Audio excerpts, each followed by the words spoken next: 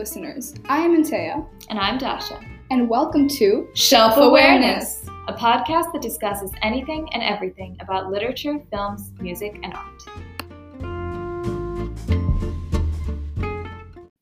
Hello, everyone, and welcome to episode 17 of the Shelf Awareness podcast. Woo! Sorry. We are actually back in person. This is a huge deal. We have been reunited, and what have we done? We have created another podcast for you. You're welcome. Another podcast. It's been so long. It's been 2 months. I apologize. School is very hard right now. And it's been over 6 months since we've seen each other, so this has just been the most surreal thing ever. And the audio on this episode better be crisp as hell because we've been doing it over Zoom and we've had lags and it's scary. We couldn't even say shelf awareness at the end. Yeah, it was. We tried once and it was just shelf awareness. Shelf awareness. Literally, we can't. This is great. This is amazing. We're having such a great time. And we're here to bring you another episode of the podcast. And today we will be talking about, actually, changing it up a little bit, a YA novel? A gem of a YA novel. A very good one. None of that crap that I read when I was 13. Slightly terrifying garbage. No John Green, Divergent, Hunger Game. What else is there? There's so many. Rainbow Roll. Falling in love with a much, much older man. Problematic tropes on Wattpad-esque stupidity.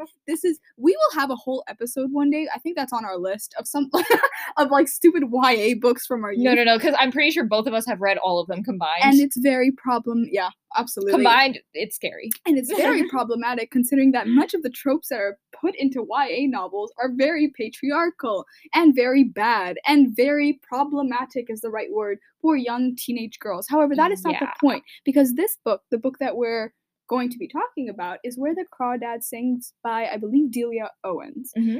Wonderful book. I hadn't read it until December of, this past December. On my recommendation. On Dasha's recommendation. And Dasha read it a while back ago, so she's refreshing on it. I devoured it.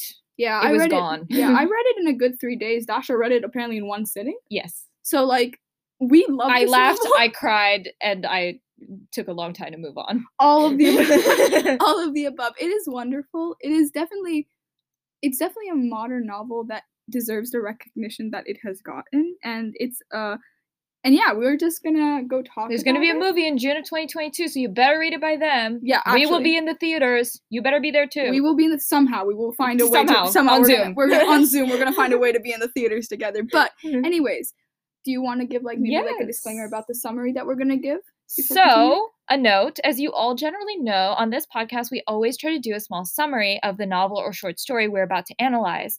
And there generally are spoilers in those summaries that we provide. But, before you leave, this novel has a murder mystery element to it that is crucial to the suspense and development of the story, but not so much that us not revealing the answer would impact your ability to enjoy this podcast. Exactly. So it would almost be disrespectful for us to go into too much detail about the specifics of the plot, especially since the crime and answer is not revealed until the very, very end. Right. So we will, of course, go over the main plot points. And the themes, as usual. But they will be more general than usual and without that key element. So you can also kind of think about it yourself. that adds the fun to it. Yeah. We really, really recommend reading this novel. 1,100 billion%. It's shorter than most novels. The words are not very small, so that's not very annoying. It's very easy to read because it's modern language. So, take it at your, read it for fun. Read it for pleasure. It's a wonderful novel. It's just beautifully written. It's the kind of thing that you sit on the beach or in the forest on a nice breezy day and you just Look, cry. As someone who... You just cry. Yeah, I agree. I did cry at the end of the novel. And as someone who hates descriptive novels a lot, this is why I can't read Steinbeck, because Steinbeck uses a lot of description. I adore Steinbeck. East of Eden. Grapes of Wrath. Oh, Grapes of Wrath. All of those books have a lot of setting descriptions. I don't personally like that. I'm very much into character development. This novel is more, is more about setting and environment and using the environment to explain conflicts of personal nature. And I used to hate descriptions, but this novel completely revolutionized that because I read those things and I gasp at how beautiful they are. It is wonderful. So, like we said, take this summary that we're gonna say. It's gonna be very general, and we want you to read this book because it doesn't deserve to be spoiled. So Exactly. there you go. So with that being said, I'll begin the summary. So this novel is actually divided into two parts, two intertwined main stories. It's a contemporary coming-of-age story mixed with a murder, like we said, a murder mystery element. The story is set and jumps between the 1950s and the 1970s. The story is not told in a linear way. Like it's very jumpy, and the events that occur in the earlier years are representative more of the coming of age story, while the events that occur like in the later years are more representative like the murder mystery element of the story, or like follow the murder mystery plotline. The novel actually follows the life of a girl named Kaya Clark from the age when she's 6 years old to the age of to when she's an adult, and she lives with her family in the marshes of North Carolina. And basically, life has never really been easy for her. At a very young age, she has to deal with abandonment as like her entire family sort of like walks out on her gradually over time. And so by the age of 10, she has to learn to survive on her own in the marshes. And in doing so, she becomes familiar with her surroundings and she begins to understand that since everyone has abandoned her, the only thing that is consistent within her life is nature. And she knows that nature would never like abandon her, so that becomes like a main sort of a main anchor for her.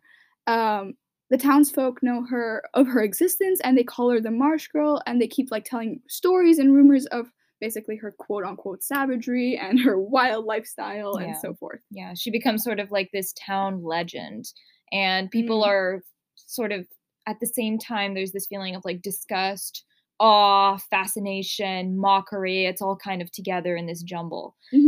So no one knows that Kaya didn't actually choose this lonely path, and that she craves love and affection and familiarity and just like a human touch, because she just doesn't get that. She doesn't have a mother figure. Her father does come back at some point, but extremely problematic. There is some abusiveness and just neglect and very all difficult. Those lines. Yeah. So, however, she gets scared that if she lets people in, they will abandon her, because that has been her experience with other human beings. However, this all changes when she meets Tate, a boy who becomes interested in her, and a romantic relationship connects the two. She knew him when she was actually younger with her siblings, so she does have a connection with him to begin with that leads her to trust her a little bit more than she would trust others. On the other hand, we also learn that in the year 1969, the town's golden boy, Chase Andrews, is found dead, and everyone in the town suspects that Kaya is involved due to her wild nature and the fact that she was known to have some connections to him, which were romantic, and there was kind of rumors about that. As the story jumps between the two timelines, we learn how Kaya is involved in Chase's life and the aftermath of it all. Just to clarify, there are two romantic interests in this, Tate and Chase. I feel like that could have gotten a bit jumbled. That could have gotten jumbled, but basically, there's the first relationship is Tate, and then the second one is Chase. There you go, just to clarify. So yeah, that's the summary. Like we said, very general, and let's go. Woo! So the reviews of this book are actually quite mixed. It's quite funny, actually. You either see it on Goodreads, which is an app that I use very often, guilty as charged, but you either see it being rated 5 stars or on the other spectrum being rated 1 star. Like, there's no in between. In other words, what the consensus seems to be is that you either love this book or you hate it. It's a very Catcher in the Rye-esque situation. I was about to make that reference because that's totally what we were talking about during Catcher in the Rye. And many people I think many people, if you like this novel, you like it for 2 reasons. You either like it because of the unique nature aspect of the novel, which is actually why I very much like this novel. And then there's also and then some people like me are drawn to the murder mystery element of it, and as well as the legality sort of. There's a lot of the usual sort of court drama aspect, but in book form with a little bit more of the they add a good amount of drama and backstory and mystery and all of that, and just that aspect does kind of remind me of a more modern Agatha Christie with just so much in there that makes it even more interesting and valuable. So those that did not enjoy the novel actually said that they did not like the nonlinear plot and the sort of consistent jumping back and forth, which bothered me at first as someone who does really like to be clear on what's going on. And like I have a very sort of logical mind, and it wasn't at first. Mhm. But I felt that it really added a lot because it grouped things more by concept and what kind of like flowed to create this sense of like really just like it Mhm. enhanced the mystery, I feel like, because you had to keep reading to find out more information, and it wasn't necessarily chronological, but it was all like really valuable to helping you And tied understand. very well, I think. I Yeah. love a good I'm very much different. I love a good nonlinear story, and I enjoyed this. I did think a good critique, and I'm actually saying that this critique is valid, is that, like, you can very distinctly tell that in between the jumping of the 2 timelines, we're talking about 2 different stories, like we said, a coming of age story and then a murder mystery, Mhm. and it's clearly defined, and maybe people would have liked to have seen it more better integrated, and I can see the validness of that critique, but at the same time, I really enjoy nonlinear stories, Mhm. for me, that wasn't a problem at all. So if you're a person who, like, doesn't mind the nonlinearity of the story, then you probably are gonna enjoy one of the 2 aspects, the nature aspect of it or the murder mystery aspect of it. Mm. So we're gonna talk about both of these aspects, and so the first aspect, and what I mean by the nature aspect of it, I mean specifically when I talk about how the story connects nature to the very complicated relationship, particularly relationships like romantic relationships, how they occur between men and women. And being so with Kaya, being that nature is the only consistent part of her life, and considering that she's dealt with a lot of abandonment issues in her life, she often turns having and also the fact that she lacks like a parental figure or any sort of figure in her life, she very much turns to nature for advice. Um, and or rather not even advice, but just for like it's nature guides her basically. Her whole the whole like budding romance that occurs with Tate starts with actually exchanges of like bird feathers, and their conversations begin to like grow as he gives her shells and other like natural things to collect, but he like leaves them for her on like a tree stump, and she would go and she would collect them, put them on her shelf, and then she would bring something from her own collection so that he could have, and it's just this very innocent and naive exchange that's so beautiful and they're both very young, so that's the beauty of it.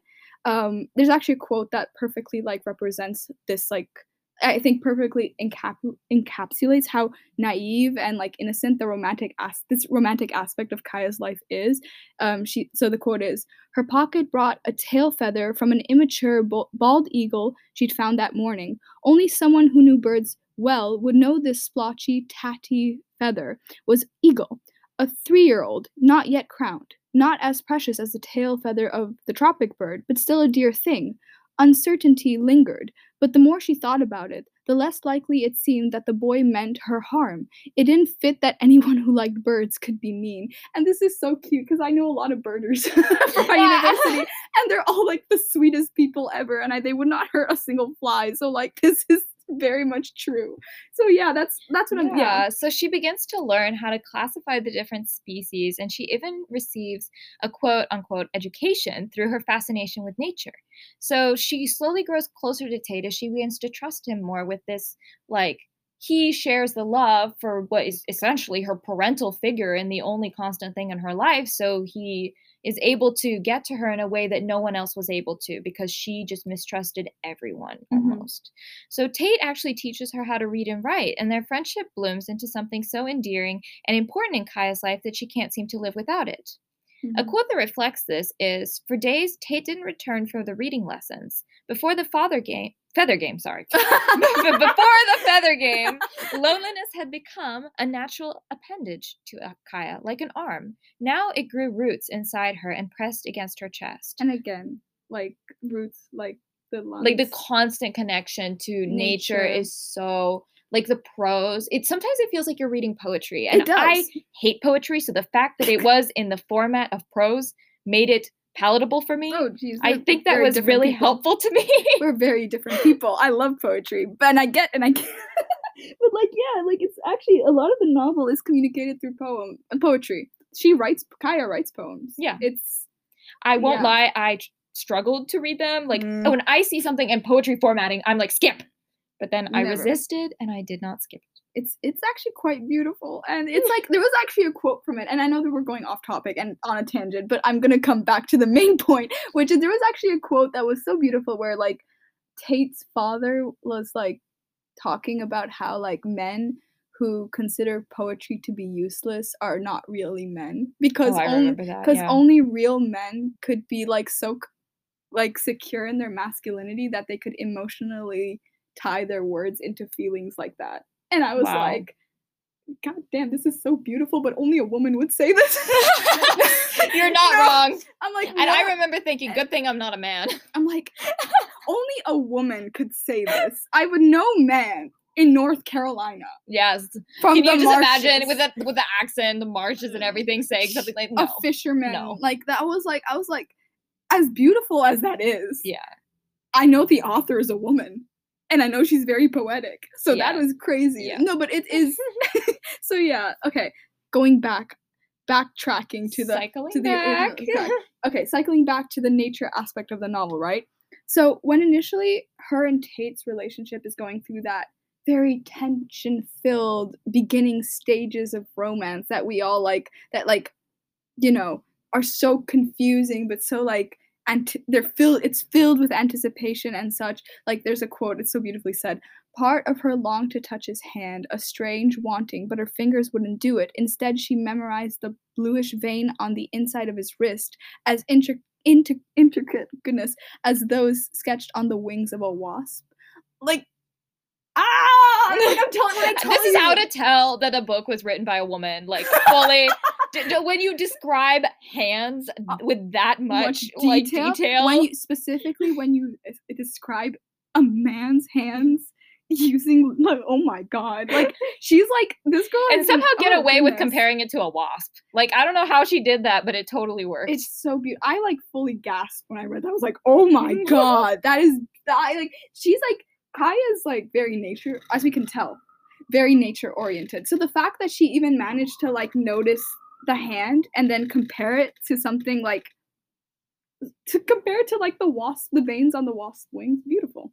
It's actually, that's what I'm saying when I tell you this novel is filled with some gorgeous descriptions of nature. Mm-hmm. It truly is, and they're mind-blowing, honestly. And there's like one final part. So yeah, that was the blooming part of the relationship, but there's also like the breakup and the devastation, betrayal, young adult love, not even teenage love, honestly. Yeah.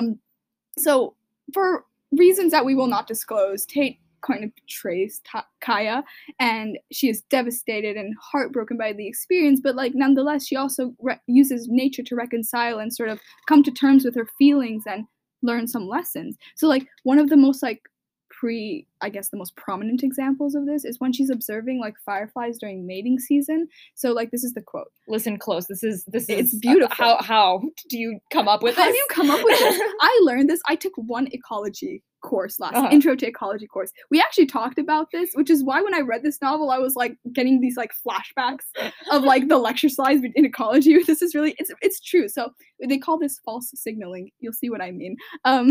So the quote is, suddenly Kaya sat up and paid attention. One of the females had changed her code. First, she flashed the proper sequence of dashes and dots, attracting a male of her species, and they made it. Then she flickered a different signal, and a male of a different species flew to her. Reading the message, the second male was convinced he'd found a willing female of his own kind and hovered above her to mate. But suddenly, the female firefly reached up, grabbed him with her mouth, and ate him, chewing all the 6 legs and both wings.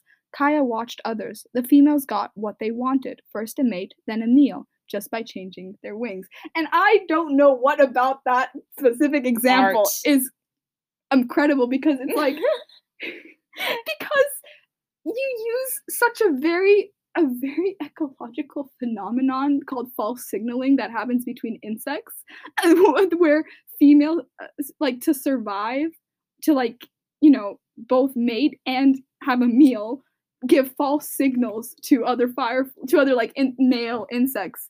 And it's so smart because like how do you survive in a world, right?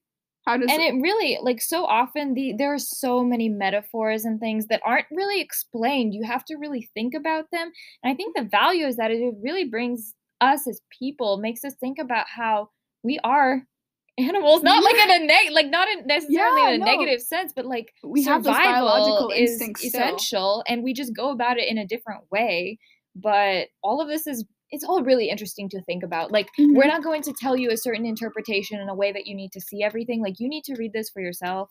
And no, but like it is quite beautiful. Like the whole concept that she proposes is the moment when she like begins to see love as not being like this naive exchange of gifts or like loving exchanges, but rather the fact that sometimes with love comes betrayal, and sometimes with love also comes survival. And like you need to learn how to survive, and nature is a beautiful like teacher for that. And it's quite lovely, and I feel like, I don't know, that's why this novel in so many ways is gorgeous, and we're only providing you very like, I wish I could provide you with more examples. Just read the whole book. Read the whole book. Yeah. It's beautiful. Next on our podcast, we will begin our 40 series reading of Where the Crawdads Sing. Audiobook for free. Yes! By me and Dasha. Probably not very well because I tend to stutter when I read out loud, so like not great. I would just probably get too into it, and I do voices, and that would probably ruin it. Start doing British accents. Yeah, I love doing when they're like, in North Carolina. I do ridiculously deep voices for I have a little brother, so I love reading to him, but he's like, these voices are too deep.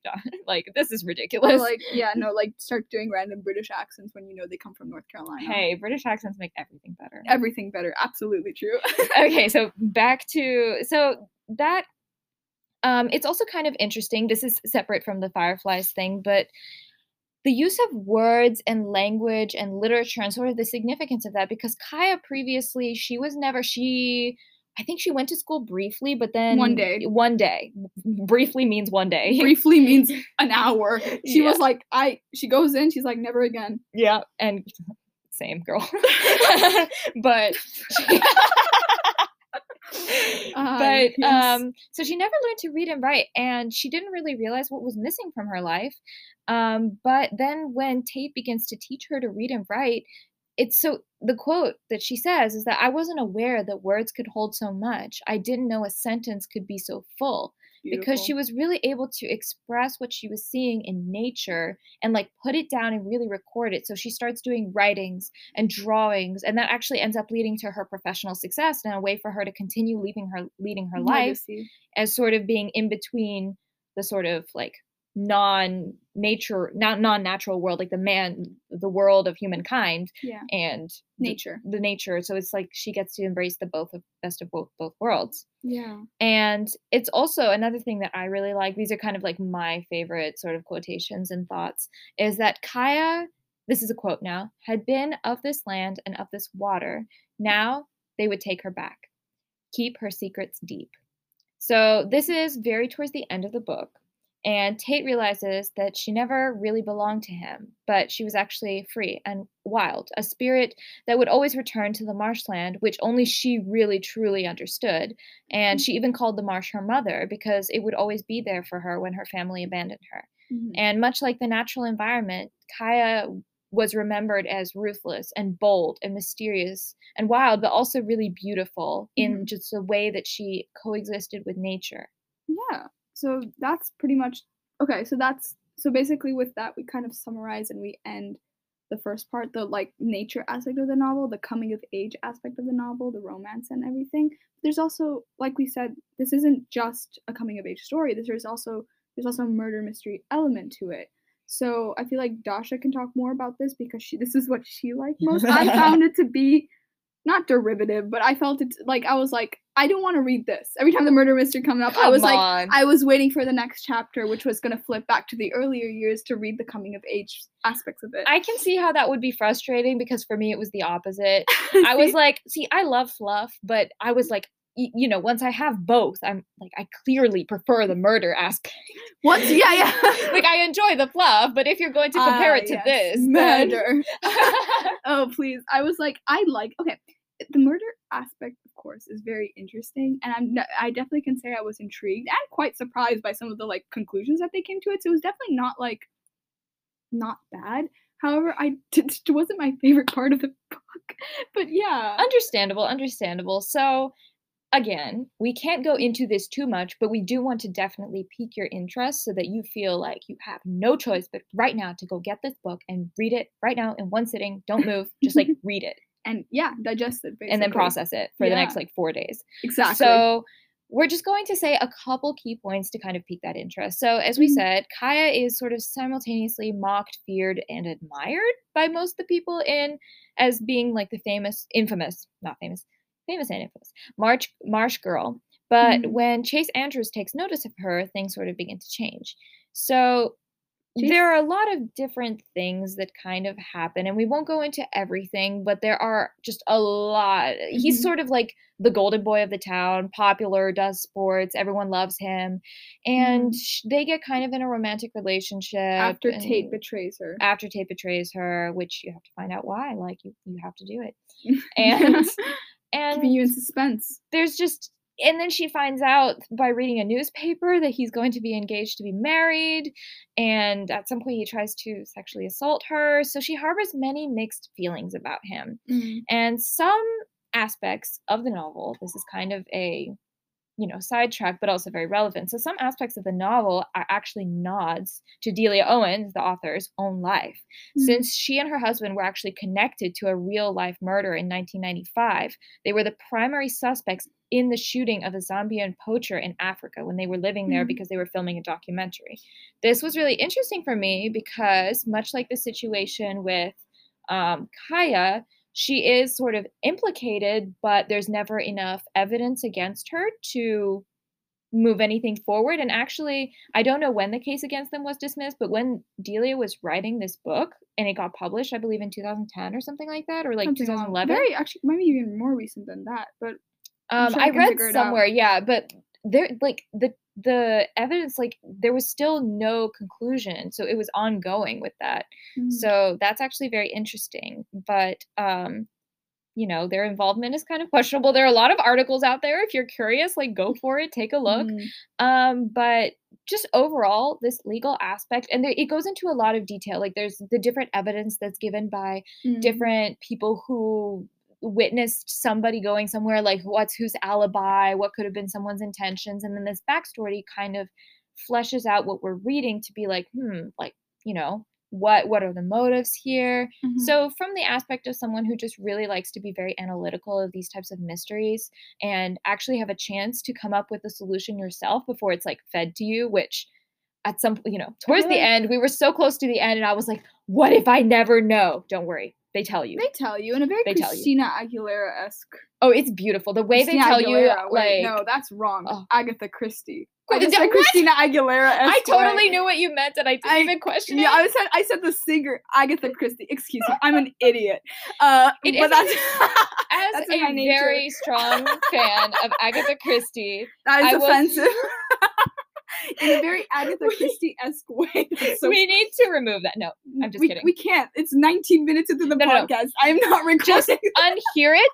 If you're a fan of Agatha Christie, please do not cancel Antea. She knows not what she says. And I have also not read Agatha Christie before. I'm so sorry. Sorry, I just choked. It's fine. I have not read Agatha Christie, but I've heard that she's incredible. For shame. And yeah, in a very Agatha Christie way, this novel, it's left very ambiguous as to who killed her, who killed who, blah, blah, blah, blah, blah. And then at the end, you're like, oh. Yeah. But the interesting thing is, for our fans of Agatha Christie, I will say that I actually prefer... Yeah, this isn't talking to you. For our fans of Agatha Christie, it's important, I think, to note that, like, I really enjoyed how the true killer is revealed because... it's not in this like straightforward fashion. It's in a very indirect and poetic way that is really in line with how the story is told and how it unfolds. And honestly, like when I finished this book, the main thing that I thought was just beautiful. Like I wanted to reread it right afterwards, but I knew that I would just get like way too emotionally invested in the characters because at that point I was already like, it was getting a little bit, yeah. I completely understand. But yeah, so that's basically what we wanted to say about the novel. So we talked about both aspects that we liked about it, whether that be the natural, like the more nature aspect, the descriptions, the coming of age story, the romance, and then the murder mystery aspect, which I feel like we didn't go into that much detail, but that's only because we really don't want to spoil it because I think it's beautifully done. And we won't tell you all of the, everybody's testimony and all this stuff. Like that's something you need to enjoy for yourself if that's the kind of thing you like. And I feel like we have spoiled things with other novels, but only because like sometimes we tend to like analyze older works, like, you know, Shakespeare or like 20th century novels that have been spoiled across the internet or have been used as references for so long.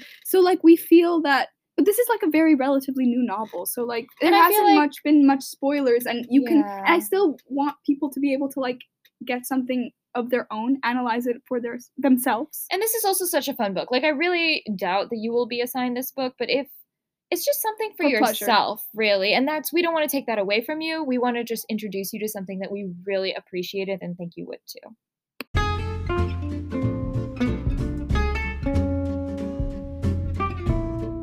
Thank you for listening to this episode of Shelf Awareness! We can finally say that in sync. Oh my God. That was beautiful. That was a work of art. Yeah. So, since we did reference it before, Ante and I have deliberated and we've decided to give you all what you want and kind of what we want. Like, let's be honest. We are going to be talking about the problematic young adult novels that shaped our childhood in probably not the best ways. But also in the best of ways too. So like they have made us who we are today. And again, not in good ways. Not in the best way. So that's what we'll be talking about, and see you next time.